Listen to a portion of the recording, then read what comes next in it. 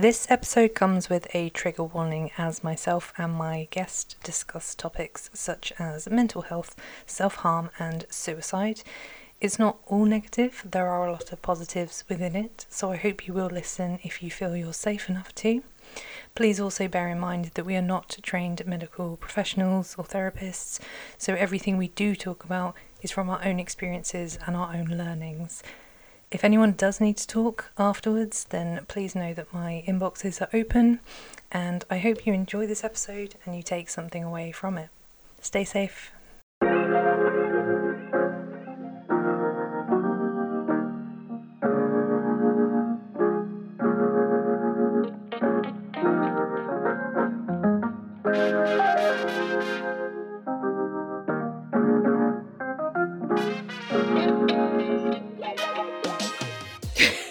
I didn't realise it was going to do those weird blip noises at the start.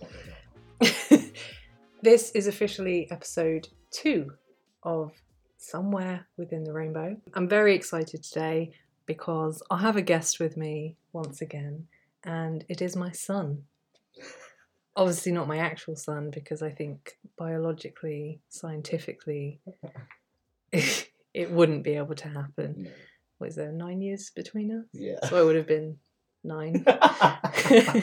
Yeah. No, 8, surely. Yeah. Jesus. That's not okay. Definitely not. So, welcome, Kolby, to my podcast. It's a pleasure. I'm so excited. Because I know we've been talking about doing this for a while. Obviously, we've got quite conflicting schedules. So it's not really something we could commit to 100% to do weekly or whatever. Yeah. But we've had a lovely trip to the tip. Yeah, tip trip. Illegally. Not quite illegally. Not quite but illegal. You didn't book a time. I didn't know. This is why you should always check things online, people. But we got away with it. It's fine. So thank you, Marchwood Tip. So we don't really have a set topic. No. But you and I can talk about anything and everything. For a long time. For a very, very long time. Probably too long. So we'll keep an eye on the time. Make sure we're staying on track. So, I don't know, do you want to introduce yourself a bit? Tell us how you're doing. How the past 2 years have been for you. 2 years. What do you want me to say in terms of an introduction? Hi, I'm Kolby. Sure. Or at transdanny.exe on Instagram. Shout out. Hello, cheeky promo. I am 24. Yes, you are. I am 24. I am an emergency call taker for the ambulance service. Hero. I know. We have a hero in our Lifesaver. And the last 2 years for me have been odd. Very odd. I have been very lucky over them, but they have been very odd because of that. I've been lucky enough to, as far as I'm aware, not get COVID.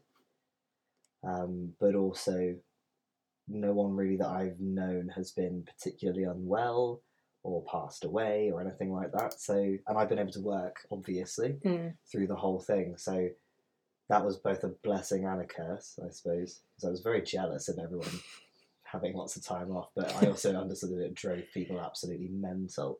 So, yeah, it's just, I had a lot of personal growth in those last 2 years as well, which is I'm also very lucky for. So, in terms of personal growth, what do you think has kind of changed for you the most? I think the appreciation of being alone, but also it allowed me to appreciate not being alone more, because I was someone who always thought that I loved being on my own all the time, and I didn't particularly enjoy being around a lot of people and all that sort of thing. And that's remained true, but it's definitely given me a new sense of appreciation for being able to see my friends and for being able to go places. But also I think the time I was forced to just be on my own, because I have a housemate and I was still working, but there was no other sort of social stuff happening aside from me being at work or with my housemate. And me and my housemate sometimes drive each other nuts, so we spent a lot of time in separate rooms, just to get some space. So that forced time of being sort of on my own and doing not much in particular allowed me to be in a space of not performing for anyone or anything. I got into, it's because of TikTok. The algorithm reads me for filth, Emma. It kept suggesting all of this stuff about mental health and autism and ADHD and various things. So I learned loads of new terminology, which then caused me to research loads of things. So I learned a lot about myself from a psychological standpoint, and it helped me because I had the time to apply it to my life whilst not being under social pressure. So now, I say coming out of the pandemic, we're not, but like coming out of the restrictive part of it, I'm now able to apply that all to actually being in a social situation as well. So, yeah, that's really what I mean by the whole growth thing. And that's a lot. Yeah. If you think about it. So I was going to say, because you brought it up, talking about living with your housemate and still needing that separation. And I think we've all seen it. It's been wild how different the experiences have been for people throughout. I mean, I live alone with my cat, who's actually been like a godsend, really. And there was that whole thing of like, oh, but if you live with someone, surely you're going to be fine throughout this because you've got someone there. But I actually feel like I was quite fortunate because I could just get on and do my own stuff and not have to worry about especially when we were really deep in lockdown and you couldn't go anywhere. Because I think, and this is no offense to my family, I love them very much, but I remember when it was Christmas and we'd gone to see them, and actually just being around people for not being around anyone at all was just like, overwhelming. It's so overwhelming. It was just too much. And I remember being excited getting back to work and seeing people, but as soon as I was around everyone, it was like, no, because I think in our friendship, I'd always seen you as the introverted one. Yeah. I was always very extroverted, but I actually got to understand that I'm a very introverted person, and my extroverted side is actually just a mask. It helps me with my anxiety of being scared of being around people and being in social situations. But during all this, you actually got into a relationship. I did. Didn't you? Yeah, an illegal relationship. Yeah, because we met during a lockdown, and we really shouldn't have, because we're from different cities. Just outing yourself now. Yeah, I know. If the government's listeing. Actually, no, fuck that, because weird, party gang. Well, yeah, Boris, you can suck one. Me and my significant other, we met in November. It was just before the November lockdown came into fruition. When was it? Which year? I don't even know what year we're in now. 2020. Oh, it must have. Yeah. Okay. 2020. We matched on the good old Tinder. Although we have friends in common, which we learned, but so we probably would have met eventually anyway, but we ended up matching on Tinder. We were both very recently out of longer term relationships. George much longer than mine. I don't know. I think we were both a bit like, well, once this lockdown's over, maybe we'll meet. And then we spoke for like a week straight and couldn't not go and see each other. God, it's so gross, isn't it? Literally from the moment I saw them, I was like, well then. And yeah, I've been happy ever since, really, I suppose. But that's great. I mean, I know I struggled with it at first because because they were stealing me away from you. Epic jealousy. You're taking my friend away. Stop. But yeah, I think it was more circumstance, wasn't it? It was the fact that I'd just come out of a very long-term relationship and was still trying to understand that, and then being thrown into COVID world. It was, and because obviously we'd spent a lot of time when we could in 2020 together. You were kind of my bubble. Yeah. So we were doing a lot. So, and we know I'm mentally unstable, so jealousy had always been a big problem of mine, but it actually was kind of helpful. Yeah, and I think it's good now looking back that you can just admit as well. I think because a lot of people struggle with that. I think with us, because we're used to admitting things like that to each other, it feels a lot more comfortable. But a lot of people really struggle to be like, no, I'm just being a jealous idiot. Yeah. But recognizing that and still understanding that it's a valid feeling, but understanding that it's an irrational one. That's really good. Because I think I actually sent you like a voice message, didn't I? Just being like, I'm just going to be honest. This is what I'm feeling. Yeah. Which is something I never would have used to have done. I think, you're one of the very rare people I can do that with. Because I think I mentioned it on my last episode on here that I'm a people pleaser, and I don't like knowing I'm going to upset someone or potentially offend them, even though I kind of like offending people. It's a weird... Yeah. It's a weird thing. No, and it's great, and, I still find it very strange that I've only met George once. Yeah. Considering how close we are, but, like we already discussed, we've not really had a chance to see each other because we're both on very different schedules, very busy people in our own ways, but it's one of those great friendships where we know we can just send something one day and everything's... Yeah. Fine. Yeah, exactly. And the same as it's always been. Yeah. So, and I think at least at the beginning, and whilst the ongoing pandemic is ongoing, it was just easier for me to escape to go and see George because, as you were saying, like I was with my housemate, and that was like it was fine because I was still working. I think if I wasn't working, we'd have killed each other because my housemate wasn't working because they work in hospitality, so none of that was going on. But we have like vastly different schedules, and so even now it's hard because you're sort of 9 to 5 Monday to Friday, and then so some. Is, right, and then so is George, but I'm just whenever they need me. So trying to find a time where all three of us would overlap is very difficult. So especially as well because when obviously you've got your time off, you need to rest because not just the fact that you do nights and stuff, but obviously with like chronic illness and everything, it's extremely important that you're having that downtime because you do. I think as well with your autism, you get quite overwhelmed. Big time. I think as well. It's not. I don't really experience much in terms of like sensory overload, not very often anymore anyway. I'm much better at dealing with that before it becomes a problem, but the workplace is kind of a forced socializing rather space. It sounds really odd to try and explain to people that don't experience it, but just when someone sort of first comes in the morning and they're like, oh hi, how you doing, you alright, that's a normal conversation for most people, and I feel like I have to pretend to be somebody else to respond in like a yeah good, how are you, that, and it makes me cringe internally because I don't enjoy that conversation. It's substanceless. And I understand that that's because of autism.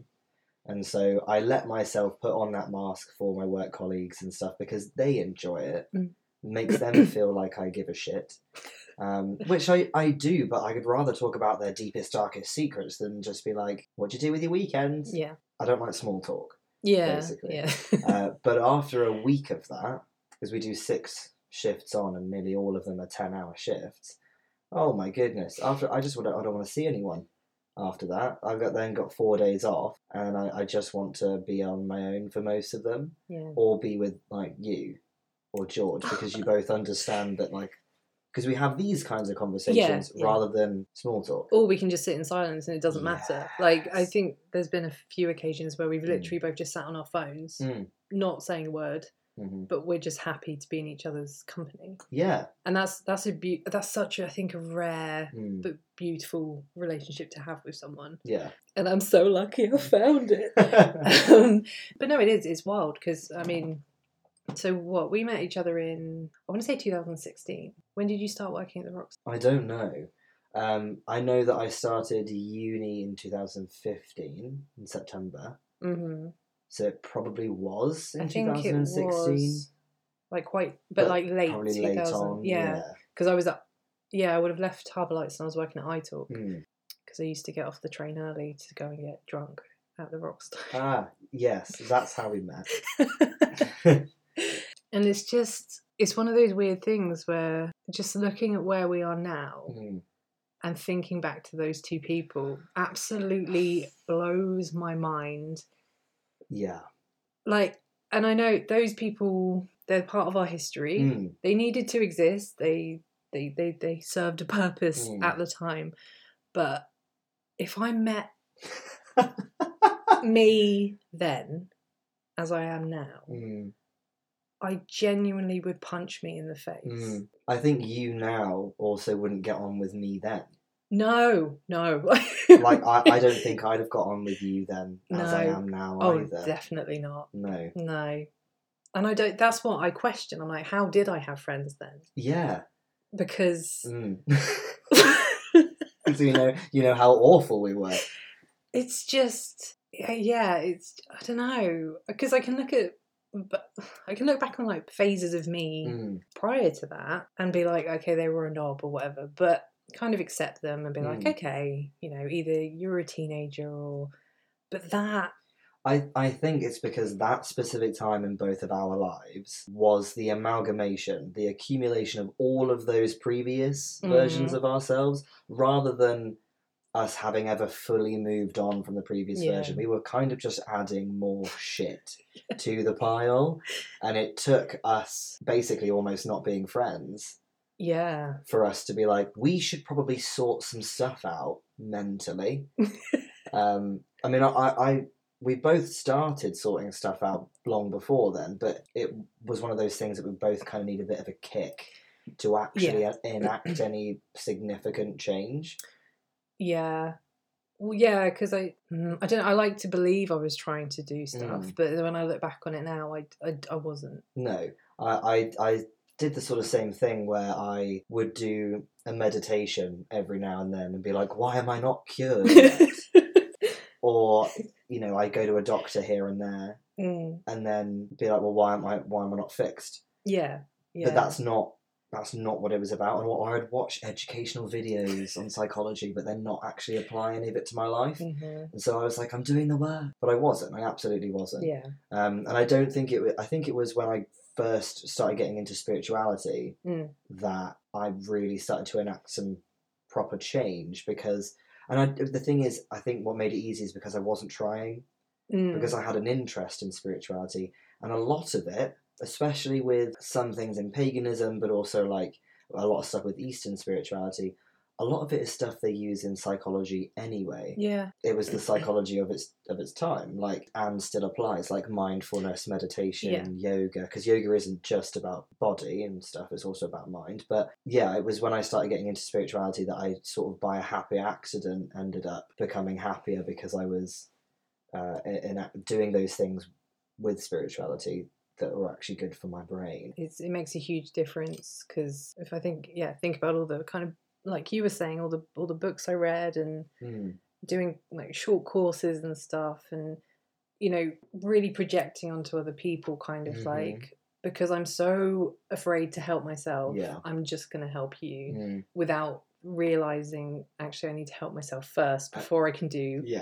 anything else. And we were that for each other. Yeah, definitely. And I think one of the worst parts of that is that we'd been through so much of the same stuff that we were just triggering each other like constantly, to a point where actually I feel like, and I know this happens a lot within, like, I don't want to say the mental health community, but those people that kind of migrate to each other because they have gone through the same things, which is great. You know, it's good to be able to talk to a community that understands you, but it's realizing that you're actually doing more damage than you should be, because you need to sort your own shit out before you can start, because we're really conscious of it now, to a point where, you know, we'll send a message and start it with, hey, this might be really triggering, are you okay to listen to it and talk about it? And if it's a no, it's like, okay, don't worry. But often, because of that, I think this is what people don't understand about trigger warnings in general.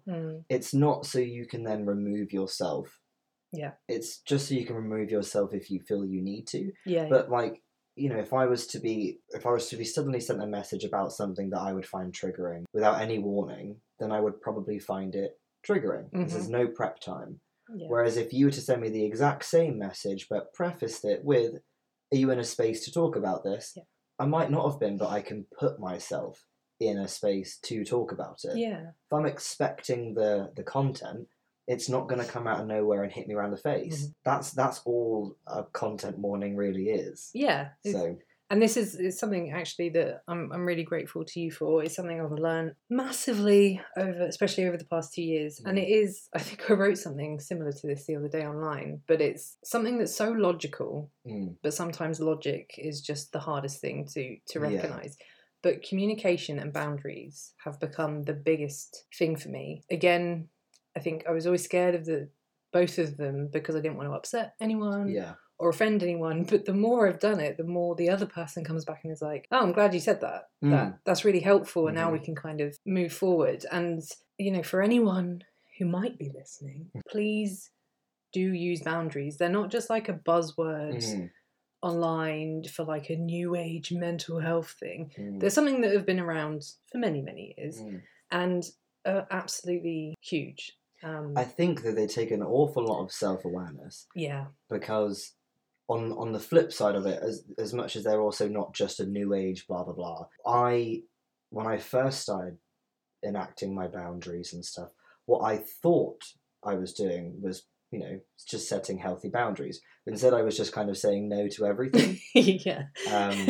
There does need to be a balance. Yeah, and so I thought I was setting up healthy boundaries, but I was actually kind of doing them at a detriment to myself. Not all the time, but a lot of them were. Because I think it takes a lot of self-awareness to know it's something just very simple about if someone wants to hang out with me. If my gut reaction is actually no, I don't want to, I also have to make sure I'm saying no for the right reason. Am I genuinely too tired, a bit socially burnt out, or anything like that? Or am I saying no because I'm actually scared of being seen in public? Yeah. Because often, that's a valid excuse. I could end up saying no because I'm scared of going outside. But often if I'm like, that's not really a healthy response, and I just let the other person know, I'd like to see you, but just letting you know I'm a bit shaky at the moment, I usually end up having a fine time. But if I'd set the boundary and then just shut myself away, it wouldn't have helped anything. So I think it takes a lot of self-awareness to be able to set boundaries healthily. Yeah. But I think it's okay if you start off with them by setting them whenever. Yeah. Because otherwise you're never going to learn how to set them, I suppose. Yeah, definitely. And it's not just well, it is obviously because most of our stuff is around relationships, but it's work, it's even boundaries for yourself. So even having boundaries with like what you do to keep yourself healthy and well. And I think this leads in nicely to something we brought up earlier. And I think, again, with spirituality and finding yourself, it's something you learn more and more as you go on. But we were saying about and I still see it a lot online, especially with bloggers and advocates and everything. There's still so many messages of about mental health, but they're really black and white. And it's kind of like we were saying about crying and just emotions in general, and how it always feels like you either have to be happy or you're sad and you're sad, and it's not like that. It's a spectrum of emotions, and they can vary in endless degrees. I mean, because you could be sad but you're angry, and it's understanding what you're feeling, why you're feeling it, and what you're going to do with that. And this is the basis of like dealing with emotions in a healthy way. Because if we were to the whole black and white thing is about, because obviously there are generally what we accept as the polarities of emotions, so happy and sad. Obviously, if your choices are between those two, you're kind of going to want to pick happy, so people will shut out the negative emotions or try not to feel them, or be really depressed about themselves or angry at themselves when they do feel bad emotions. I say bad, but you know what I mean, like bad in quotation marks. But mental wellness generally is not about not experiencing what we've labelled as negative emotions, but more about just learning how to feel them properly and then process them. Yeah. Because otherwise, life is all about a spectrum, all over it. None of it's binary. No. And so trying to stick to just one piece of happiness, it's not going to work. I find it even now where I find myself, I'll be reading something, be like, oh, I should be doing more of this and I should be doing more of that. Or if I have a bad week, I'm like, oh, I feel like I'm back to square one. But I'm not. It's just because people get sad sometimes. Yeah, that is life. Yeah, and that's always going to happen, and that's absolutely fine. Like, some people get really annoyed with the whole phrasing of "it's okay to not be okay." I'm one of those people. I hate it. Yeah, because it doesn't go deep enough. No, because it just sounds like that phrase is supposed to help people. It's a band-aid. Yeah. But it sounds like they're expecting the phrase, oh, it's okay if you're not okay, to help people. But it's not. It's just expressing that it's actually okay for you to feel your feelings. Yeah. The feelings might be shit, and you should be doing stuff about them. But it's basically what I think it's trying to do is explain that you should be able to be allowed to feel all spectrums of emotion. Yeah. But it doesn't say that in the phrase, no. And so it just sounds like empty words. Yeah, and this is why it annoys me, because I feel like, it's one of those things where I get too angry about it when I shouldn't. But yeah, it's one of those things where I've said it's one of those things so many times, and now that's annoyed me. I'm just stuck on a loop. But it's one of those things where, people say it in a way of if they know someone's upset. And I think what gets to me is when it's kind of big campaigners or organisations that use it, knowing full well that there is more depth to that. And there are a lot of people online who struggle with some form of diagnosis that say, okay, for example, I have borderline personality disorder. If someone was to turn around to me when I'm in a horrific episode and I'm, literally on the edge of existing and they say, but it's okay not to be okay. No, what the fuck is that going to do? Exactly. And that's why it's infuriating, because yes, it's okay to feel stuff. That's fine. That's human. It's basic emotions, what we're meant to do. But to say to someone who might be in a depressive episode that, especially if they've never been there before, it's okay not to be okay, that kind of then validates it and says, you're cool, stay in bed for a month. Yeah. And see what happens. That's the thing. It's a phrase rather than a toolkit. Yes. Because, fine, I understand now it's okay to not be okay, but how do I help myself to feel back to being a bit more okay? And, there's so many phrases. You got this. Shit like that. I understand positive sentiment, and but this is coming from someone who's just gone through so much shit mentally that actually positivity, a lot of the positive quotes and phrases infuriate me. I just sometimes want someone to be really fucking honest. Yeah. Like you did, right? The reason I went sober was because of you. Yeah. And I mean, it's something I knew I had to do. Yeah. But what it took, and I understand this because I've put a lot of loved ones in my life in a very difficult position, unintentionally. Yeah. It was because I was very unwell, and it got to a point where it was, too much. And they then got to a point where they felt like they couldn't say things to me because they thought that it might make me worse. Yeah. And I'd have a really bad reaction to it.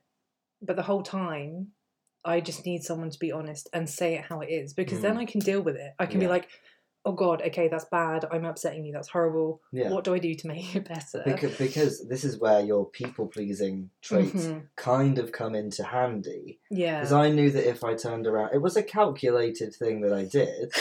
I turned around and said, you're pushing me away and it's working.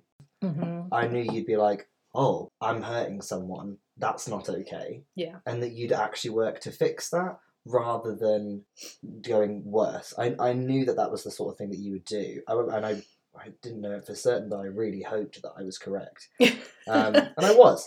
And that's grand, because it's definitely brought us even closer. Yeah, massively. And it's helped me, because I was getting to a point where I was entering what I've called my recovery period, where I'm actually actively recovering. And anyone that was in my life at the time, that I didn't need them to be okay. Yeah. I needed them to not be actively making themselves worse. And you were at the time. Yeah, definitely. And I was like, I'm not going to be able to deal with that because I shouldn't have to. No, of course. And no one should have to. And as much, I was, torn between you need some support and you need help, but you also weren't in the position to accept any. Yeah. And so I would have just been doing it for no reason. And so I needed to sort of let you know that was happening. And and I think that's sometimes it is a gamble, like you said. It could have, but I think it's knowing people as well. You knew that I'd already lost a huge person in my life, and then I'd actually broken down some other relationships from that. It was kind of like, this is the last thing. Like if you'd gone, fuck. And it's horrible to say, and I don't mean this to upset anyone that might be listening, but I probably wouldn't be here. Because I was spiraling, and I didn't notice it. I mean, I knew I wasn't okay looking after myself. To a point where it was dangerous. Really dangerous. But no, and I'm forever grateful for that. And I've had my blips throughout the year and stuff because of conversations like this and being on a journey together to understand if something goes wrong. Okay, what do I do about it? And I wrote about this the other day, saying about, because we all know recovery isn't linear. One of the phrases I don't mind because it's true, and it can be used in so many ways. But I did relapse, but it happened, and I thought, okay, where do I go from here? I really remember that because you sent me a voice note. Oh my goodness, this woman. She started the voice note with, "I hope you'll still be friends with me," and I was like, oh my god, what has she done? Killed your boyfriend. This is the thing. I thought maybe you'd done something that I genuinely would find offensive, or that you'd done and it would fuck my life up. Turned into a Nazi. And just, right? Yeah. But then it was just that you'd end up having it. You'd had a drink, and I was like, because I understand where it came from because of how you ended up going sober with basically a threat of me not being around. But because I think this is where the phrase "it's okay to not be okay" kind of works a bit better. It's not for like severe stuff in a moment of psychosis. It's for when you're trying to be okay and something happens when you're not okay. That's fine because it happens and it's allowed. And so when you had a relapse, I was like, that's okay because it happens. Like that's the whole journey is going to be full of blips, no matter how big or small. We're never going to be fully, like, I hate the phrasing, but normal. Well, because it's not a thing. There isn't really a normal, but I think we're going to be people that struggle with our mental health for the rest of our lives. Oh yeah, definitely. I'm saying that like I'm in it for the long haul. Exactly. But for me, that doesn't scare me anymore. No. It used to absolutely terrify me. What if I feel like this forever? Yeah. Because I know now that I'm not going to feel like it forever. Because I don't feel depressed now. I know that if I didn't look after myself, I'd very quickly be depressed again, because it happens. For example, when I was recovering from surgery, I physically didn't have the capabilities of doing anything that I do to keep myself well. I couldn't even journal because the painkillers I was on, I couldn't see. I didn't even think that, because they didn't give me a woozy head, so I didn't think they were doing much until I tried to read a book, and I was like, what are letters? It was really weird.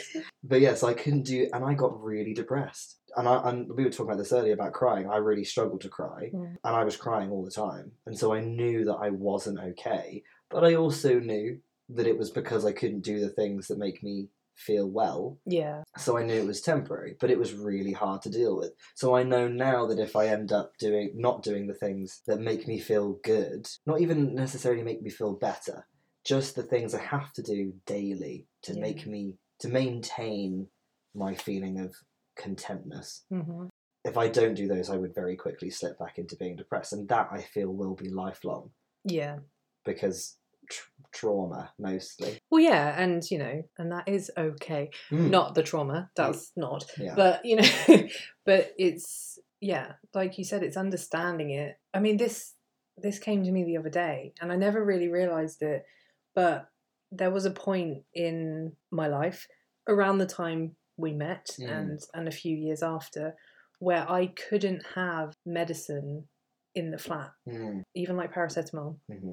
Sorry, should have prefaced this with a trigger warning. I won't go obviously too much into it, but you get the where I'm going. Yeah. So I was too afraid to have anything medicine. Even at the time when I was on antidepressants, I was too afraid to have them in the flat because I knew it was easy access. I knew they were there. You look in my bloody cupboard now. It's like a pharmacy. It is like a pharmacy. And it's all stuff that I now use to keep myself functioning. So it's mostly stuff for pain and my arthritis and everything. And there's a buttload of it. What a horrible phrase. There's a lot of it. And I thought about it the other day. I was taking my medication. And I just thought, it's not even fazed me. And I don't even know when that... I mean, it happened around the time I went sober because that's obviously when my mental health got a lot better. Strange that. A depressive drug where you could feel better if you don't drink it daily. But I find that amazing now, like that they can just be there and I don't second guess it. I don't think, I need to hide these or whatever. And it's those small things when you are on a recovery journey that you can just kind of sit down one day and go, that's great. Yeah. I'm really proud of that. And other people might not get it. That's fine. It's, again, trigger warning, but again with self-harm. Yeah. I have not done that for so long. Same. And it used to be like, I don't want to say a hobby, but because I was so... But it is. Yeah, it's addictive. Yeah. And I think that's what a lot of people don't even either realise or they forget that it is an addictive... Well, it's the same as alcohol and smoking. It is. It's a shit one. But it's... And because it's your way of releasing emotions... And you convince yourself that that's the only way you can do that. That's why it does become addictive. Because you think, I've got all this pent up emotion. And recovering from all of that too. Because not only am I recovering from the mental health problems, or recovering, I say from, with. I'm recovering with this mental health problem that I'll probably have forever. But also the shame that surrounds what you used to do to cope. Because that creates its whole other side of it, of trauma almost. Like the fact that I did self-harm and now have to deal with the consequences of that. Like very much a constant reminder, but also every time I see something that's sharp, and not that I now have the temptation, that's very much gone, but like I very much have the memories of it.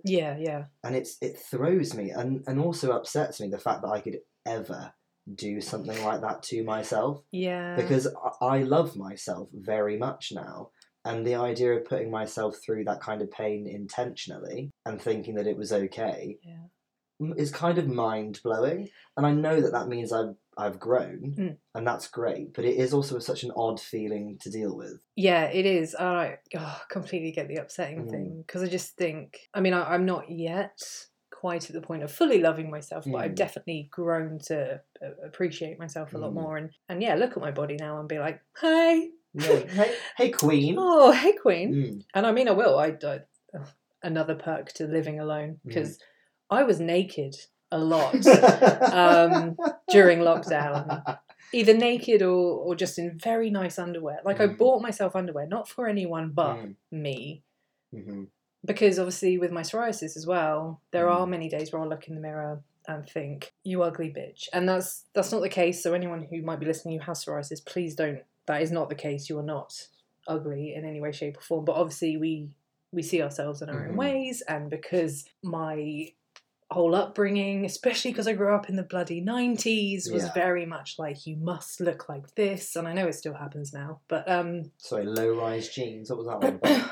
But I used to be able to do that, and now I'm just like, you can wear low-rise jeans now, but you'll have the belly, babe, which is fine. Which, I mean, love it. I don't find it that comfortable. It's not that comfortable. I'd much rather have them right up to my tits, to be honest. I love that. I love a good suck-in trouser, very high-waisted. It feels comforting. But that's the other thing. Like, I'm, as I said earlier, big lass. I'm not big lass. Big lass. I'm not small. I'm what the cool kids these days say, mid-size. Mid-size. That's the thing now. I'm a mid-size. I've got tatties. I've got a booty. Yes. I've got my hips, and I've learned to love them, especially my bum. That is something that I've noticed greatly because of how you dress differently. Yes. But also the fact that I get every now and then a lovely little inbox from you of would you care to see some sexy pictures I've taken today? And I'm always like, yes, please, because I love watching people celebrate their own bodies, because I think there are bodies that I personally don't find as attractive to me. But I recognise the beauty in everybody, every body physically. Yeah. Like big, small, tall, short, every colour, disabilities, etc. Yeah. Because for me the human body is kind of amazing. In general, it's just incredible to think about what it does. Even when, for example, mine, and I'm sure you feel this as well, the fact that we have physical illnesses too. Yeah. And yet my body still every day allows me to experience life. And the fact that evolution, can I just say, what the fuck? How do we were fish, man. What? That's mental. Thumbs. Right? How do we get thumbs? These things are wild. And so I think about the journey that we've gone through to be able to lead to this point where I now get to use a piece of metal to call someone halfway across the world and see them on it. Yeah. This is what's in philosophy is called absurdism. And so it's kind of like positive nihilism. It's like this, we're on a rock in space. Yeah. And it's like, what the fuck? What? How are we here? This is mad. And so, and it's like, and also, some people think that life has meaning, etc., etc. That's fine, or that we create our own meaning. For me, I'm like, my belief is that there is literally no meaning to it all, and so that's kind of the basis for nihilism. But then nihilism is more like, oh, there's no meaning in everything, so what's the point? Whereas for me, I'm like, there's no meaning in anything, so let's just do everything I can. Yeah. And be grateful for my experience here, because it's by such chance that I have been able to experience the life I have. Even though some of that life has been shit. Yeah. I'm still grateful to have experienced it, because if it came between that and not experiencing it all, I'd much rather have been here. Yeah, and I think, with, going back to mental health and being mentally unwell, it's one of those things to actually get to a point of feeling that is huge, because obviously we've spent so many years thinking, what is the point, but in a very destructive negative way. It's one of my earliest memories of, I didn't know it at the time, but when I was like 11, and I just thought, why am I here? What is the point? I don't want to be here. And at the time I didn't understand that was because I was mentally unwell. I just like, does anyone else think like this? Am I meant to be feeling like this? And it's funny you bring it up, because I had this thought in the shower. Of course. I love shower thoughts. They're so good. Because where I let myself be emotional as well. Yeah. Crying in the shower. It's like in a movie. Oh, if you've never done it, and I swear everyone must have done it at some point, but if you've never cried in a shower, just do it. Main character vibe. If sitting down and crying. Yes! in the shower. It's so good. It's such a good feeling. But I am very much one of those people that, what you say about, life, what you feel. I'm still convinced that we're like The Sims. Yeah. That's how I kind of see it. But to a point where I get a bit Jim Carrey, Truman Show, and I'm doing something in the mirror and I'm like, who's watching me? But then I think, well, that's really fucking narcissistic, because I'm now thinking in my head that I'm that important and amazing that everyone's watching me and my life. I'm so glad I'm not the only one that's been traumatised by the Truman Show. Oh my God. They showed it to us when I was in school. I can't remember what subject it was. Maybe psychology, about ethics. We were learning about ethics or something. Oh my! I left that class angry. Yeah. I knew it was fucking fiction, but I was like, how could they do that to someone? It made me so angry. And so now, sometimes I'll be doing something just a bit odd. Yeah. And then I'll be like, I'll look around where the cameras. Yeah, well, there's a fire contractor person came around the other day. They had to install these new things into our flats. There's one there. Oh, yeah. There's one in my bedroom. There's one in the spare room. And as soon as they went up and he left, I was like, they're bugged, aren't they? Everyone knows what I'm doing now. And it took me, and this is what I mean about, you can get to a point of being mentally well, but there are things in your life that just won't. I have no reason to be paranoid about being bugged. Like, that's, as far as I know, that's not happened in my life. But for a good 20 minutes, I sat there so paranoid. And I think it's because we live in such a digital age now that even things, there's that great meme where it's kind of like, what is it? It's, I'm so anxious or I'm so traumatized that even like if something like if Zoom's on mute, I'm still convinced that people can hear me. And the amount of times I have to double check everything to be like, can people see me? Oh, bro, I have like tape over my cameras and stuff like that. Yeah, because it's terrifying. And also, we do read stuff about how things can listen in or whatever. Well, yeah, if you look at adverts on your phone. Do you know what? Not that this is a cyber tech podcast, but the thing that I find we can make it cyber tech, like a bit more scary is the fact that a lot of those things about the adverts has kind of been disproved. But so, for example, I'm just looking around your room right now. These pop figures. Oh yeah. I have negative interest. Like it's not even just no interest. I don't like them,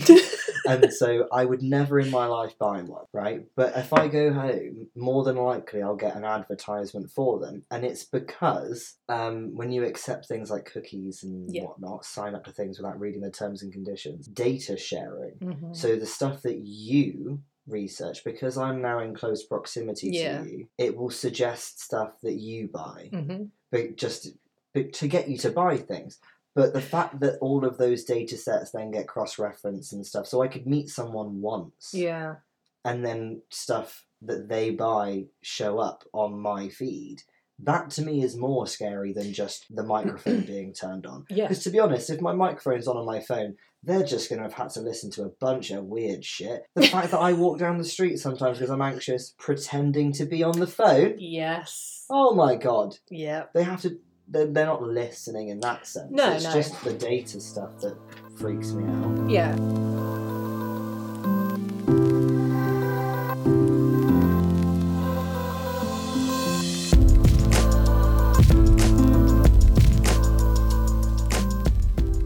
But I've now decided that when I see you again, I'm going to search for some really random shit on my phone and see when you get home if you're like, what? This just got recommended. Like, I don't know what would be weird for you though. Various things. Yeah, I don't think there's anything that's really. I don't even know if I'd be able to shock you. No. I just feel like I think to shock me it would have to be something illegal. Yeah. Which you wouldn't be doing. Some kind of criminal. Yeah. Yeah. Which yes, I don't want that on my phone. No. Safe mode, maybe. Incognito. But no, I'm not going to go down that route at all. But I think all of those, like having that information available is what scares people into the whole Truman type behaviour. Yeah, thinking that they're being watched, because we're told we're being watched all the time, and we kind of are, but it's also not like, I don't think we're quite Black Mirror yet. No, I mean that I know of, but so far it hasn't impacted my life in a negative way. And so it's not that I don't mind. I would rather, companies didn't have data on me that they didn't need. It's also not to a point where it impacts my life. Like, I can get a job. I don't have like a ranking somewhere other than maybe a credit score. But yeah, that's about it. So yeah, I think as well, I'm just wondering, do you think subconsciously, I don't think intentionally, I think because of the society we live in now, people are putting a lot online, obviously, because they just want to have a voice and share their opinion or knowledge. And, well, some people are making a shitload of money out of doing stuff online. But I'm just thinking whether maybe some people subconsciously put more online to kind of be like, well, I've put it out there now. So there's no way that I can kind of be caught out. Perhaps, yeah. I think mostly what it is a validation thing. Yeah. Because I find even now, do you know, I used to post obviously like every day on Instagram. Yeah. And now it's like twice a month. And I'll just put a photo dump on there. Which we appreciate. Yeah. Which also, side note, has massively helped with my self-confidence. Because I'm not taking a fucking picture of myself every day. Yeah. Because that's all it was. It was selfies every single day. And it was so unnecessary because it's not just a selfie, is it? It's 60 and then picking the one where you look palatable to society. Yeah. Which I hate. And it's made me feel better about myself not doing that because I'm not critiquing myself now, I'm not performing. Yeah. If I take a picture now, it's not with the intention of putting it on Instagram. It's just to take a picture of myself. But another thing I find is that if I take if I'm having an experience rather, my first thought still is to share it. Yeah. To take a picture and to put it somewhere so other people can see the great thing I've done. Yeah. But I think journaling has helped a bit because I'm not taking a picture of my journal or taking a picture of me journaling and being like, look at me journaling. I mean, that's something I would do, but yeah. I would do it to promote journaling. Yeah, but not to validate me. That you're doing it, yeah. Yeah, because like now, like if I go on a nice walk because I've taken myself for a walk because I need to for my health, I would always before just want to post about it, and I still get that feeling. I actively work against it because it's not for anyone else, and I don't need it validating. Yeah. I already know that it's good that I've done it, but fighting against that validation thing, oh my god, it's borderline impossible. Yeah. It's really hard. It is, definitely. And I think I feel more for the younger generations who do it. I definitely don't post as much as I used to. I sometimes forget now. I think the thing that's helped me the most is working in social media. So when it is something you do every day, you just get to a point where you're just sick of seeing stuff or you don't have the energy. And I think I mentioned this on my mate Mike's podcast a few months ago. I posted stuff so much because I thought I had to be talking about things. And because I kind of promoted myself as this mental health blogger or whatever, I was like, oh, well, this is happening, so I have to talk about it. Yeah. Whereas now I'll just put stuff out if I think, oh, that's actually quite interesting, or I want to talk about this, and I enjoy it so much more. Because do you remember when my Instagram layout was 3 photos on the same day? Yeah. And they all had identical copy underneath. Yeah. That took so much energy because I was like, well, it has to be 3 photos. They have to look like this. It's all going to be lined up neatly. And then I was just like, no, I'm changing the layout. I'm just going to post stuff that I want to post about. And I think what you said is amazing, and hopefully people will be listening to this, and it's just do stuff for you and the people you love around you, because we don't want to be getting to like 60, 70 odd, whatever, if we get there, and just be like, I'm so glad I spent however many hours of a day getting that perfect photo of my face to share with mostly strangers, just to see numbers go up on likes. Because when you're on your deathbed, that's not really going to be. It's not what you think about, is it? No. Like I like now, I generally tend to post on Instagram because I've been told by other people that they enjoy it when I do. Yeah. They like seeing. Sometimes I write silly things on it, and sometimes I put silly pictures up, and they like seeing, because it's a window into my life, because I'm very not private intentionally, but I'm an introvert. Yeah. So they enjoy the content, and so I post it for them because they enjoy it, but not for me in terms of being validated. Yeah. Although it's very nice, but now I'm at the point where I can recognise, it's nice to have that validation, but I don't need it. Yeah. It's enjoyable, of course, but it's not something I rely on anymore, which is really nice. Yeah, it's great. It's huge, because you were quite large on the old TikTok as well. You say quite large. I think it was like 16,000 followers at one point, which is it is a lot because they were strangers. Yeah. But when again though, this is me being down on it. Like I'm saying, but in comparison, it wasn't 1 million like how some people have. But no, it was a lot. But that I think was nice because the way I gained my followers. This is what I mean. This is what I like about Because I'm Gen Z, but not really. Yeah. Do you know what I mean? You're Gen Z stuck in a millennial's body. Well, yeah, but I mean, also, I'm so on the cusp. I'm literally the first year that Gen Z counts. Well, yeah. 97. So I've lived a Gen Z and a millennial life. Mm-hmm. Like, there's quite an obvious generation divide between us in terms of our upbringing.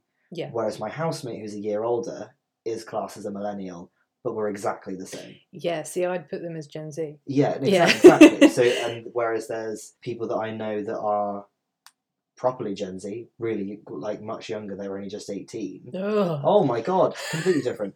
And so, how we were talking earlier about internet pressure for Gen Z and stuff like that, for the younger generations, it's in a different way. Yeah. There is still definitely things like body expectation and blah blah blah. But in terms of this whole thing about seeking validation, so the way that I gained followers on TikTok was not through carefully curated content. Yeah. It was because I just put up a silly video that I hadn't planned Yeah. for anyone to actually see, and it got traction just because that's the content style that's preferred nowadays. And so some people might find a bit of pressure to be funny or something like that, and that could bring its own set of issues. But I think from what I've experienced, it's not like it was back in the Tumblr days. When the pressure was to be waif-like, there's still very much body pressure, and pressure to be successful, and and to commodify everything, to learn a skill and make it your business, and stuff like that, or to the grind mentality, work. There's that kind of pressure, but it's less, just from my experience, it's less about like just looking good. It's about the actual content. Yeah. And like I said, that can create its own set of issues for people, but I think people are more aware of it, I feel. Yeah. And I mean, good on the younger generation. Because I feel really old now compared to, I mentioned it on the previous podcast where I think I'm quite woke for my age. I'm a millennial who I'm very much stuck in the middle of, a lot of people I know are the upper millennial, and then I know a lot of people in the Gen Z land, and I like to understand both. Yeah. And I can see perspectives from both. Obviously, I grew up when the internet was just starting to become a thing, and we were kind of paving the way for where it is now. But I really appreciate anyone who can actually make a living off content. Because I love doing it. Yeah. I love creating content. I love putting stuff out there. But I can understand from being on it constantly, it's a head fuck. There's some really horrible people out there. There's some really horrible content out there. And I think there are a lot of people doing it right though. And so this isn't to knock anyone. If you make a living off social media, off TikTok or whatever, fair play to you. It is a job. Yeah. It's valid. 100%. Just like, sex work's valid. Like, yeah, it's still your time and your effort. Yeah. In exchange for pay. We live in a capitalist society. That's how it works at the moment. And I think a lot of people would prefer that. I mean, I love my job, but I don't like the 9-to-5 lifestyle. I don't like the fact that I work so hard and I still find that I'm struggling to pay for things I need to pay for, and I can't go off and do all the stuff I want to do. I'd love to be able to make a video and be like, here's however much money, go on holiday. I'll be like, okay, fuck yeah. So if that's your option, and you can do it, do it. Like, I really resent this whole, it's not a real job, it's just young people. No, it is a job. Yeah. I think the issue comes from where they are influencers, and so they actually genuinely do influence people because they're constantly there. That's what they do, and if they end up influencing in the wrong way, definitely. But I think that could probably be the same with any job. Yeah, like a footballer could be an influencer in their own way. They can influence a generation, but because of the stuff they do behind closed doors and goes out, So I think we've covered quite a lot. Yeah, don't actually quite remember. A lot, but also like we could definitely talk about more eventually. Yeah, well, I mean, feel free if there's anything else you want to. Well, not right now necessarily, but I just mean like I'd be happy to be back. Oh, of course. And I'm happy to have you back. I love spending time with you, and then being able to just have our conversations, but hopefully have other people listen to them and maybe take something away from it. But we have always said every time we have conversations like these, like, oh, we should be recording this. Every time, because we always end up saying something that's relatively profound. And I think today it's kind of been a repetition of some conversations we've already had. So I think at some point maybe we should just get together and stick the mic on. Yeah, because I think as well that it's a weird dynamic, because although I feel comfortable with you, still trying to remember that it is a podcast or a chat show, whatever you want to call it. It still feels a bit like an interview. Yes. Yeah, so it's kind of trying to get rid of that mentality and have it a bit more fluid. And I've got words now, see? I've hit my... hit the natural end, because neither of us know how to speak anymore. Just like, this... There were some beautiful noises. They were really great. I was also very distracted by that Nicolas Cage coaster, which shout out to Ali for giving me that for my birthday, and a Nicolas Cage face mask as well. We love a bit of the Cage. Thank you for being here, for helping me with the tip run, for enjoying some non-alcoholic ginger wine. Which, oh my goodness, it's actually amazing. It's delicious. I've fucking huffed it all. It's lovely. Should we see if we can maybe get sponsored? A spawn? Do a spawn for it? Do a spawn? I don't even know what the brand is. I don't either. We'll have to check the bottle and find out, and I'll tag them in and be like, hey, we were drinking this during, can we please be sponsored by during our groundbreaking podcast. Yeah, it's amazing. Okay, so we will... do this again. Yeah, please. No doubt. And I don't have a natural end yet. That's good. To my podcast. I mean, I've only done one official episode. But, you hear people, like, I try and sign off on Instagram posts. And it's like, stay safe, stay sexy, or whatever the fuck I used to say. I feel like with how you are, though, with this just being a real thing. Yeah. Just thanks for being here. Yeah. Thanks for listening. Well, because the other one was quite natural, because Sam offended me, so I just said get out, and that was it. Nice. Nice. I'm not going to do that with you. No. Or maybe I should. That could be my thing. Tell everyone to get out. Just be like, all right then, get out. Right, see ya.